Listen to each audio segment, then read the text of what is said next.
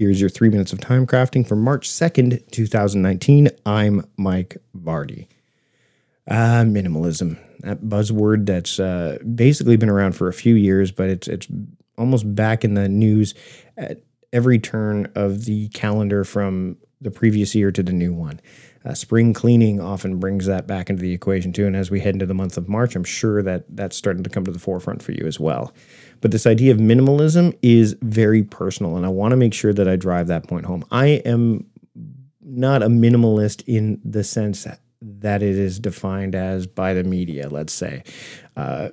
People, when we're describing things like minimalism or even productivity to a sense, I mean, productivity often is referred to as like efficiency and effectiveness, where I believe it's initially intention plus attention, and then those other things come later. Minimalism is not getting rid of as much stuff as possible and having, less stuff. It's about being, again, more intentional with the things that you have, whether they're physical or digital or emotional or whatever. It's about having purpose for all of those things. And I think that gets lost in the shuffle, especially with all the noise. There's a book called The Information Diet that I've looked to, and Cal Newport's book, Digital Minimalism. I had him on the Productivityist podcast to talk about it. This idea, this philosophy that, it's not about having less. It's about having a reasonable amount that makes sense for you. I'll give you an example of digital minimalism for me, which I talked about on the show, is the idea that, hey, I am going to, when I share something on Facebook, I'm going to use the iOS extensions or the Chrome, like the extensions in Chrome or whatever. I'm going to share without going into Facebook. I'm going to post to the page without going into Facebook, actually. Sure, I can't schedule it, so I have to be deliberate about it.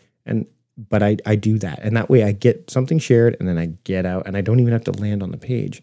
So I think that there's when you're thinking about minimalism and you're doing these things that are like, Marie Kondo and the KonMari method and, trying to minimize, don't think about it as getting rid of stuff to be a minimalist. Think about it as, what stuff do I want to keep? What stuff's intentional? Work from that angle, right?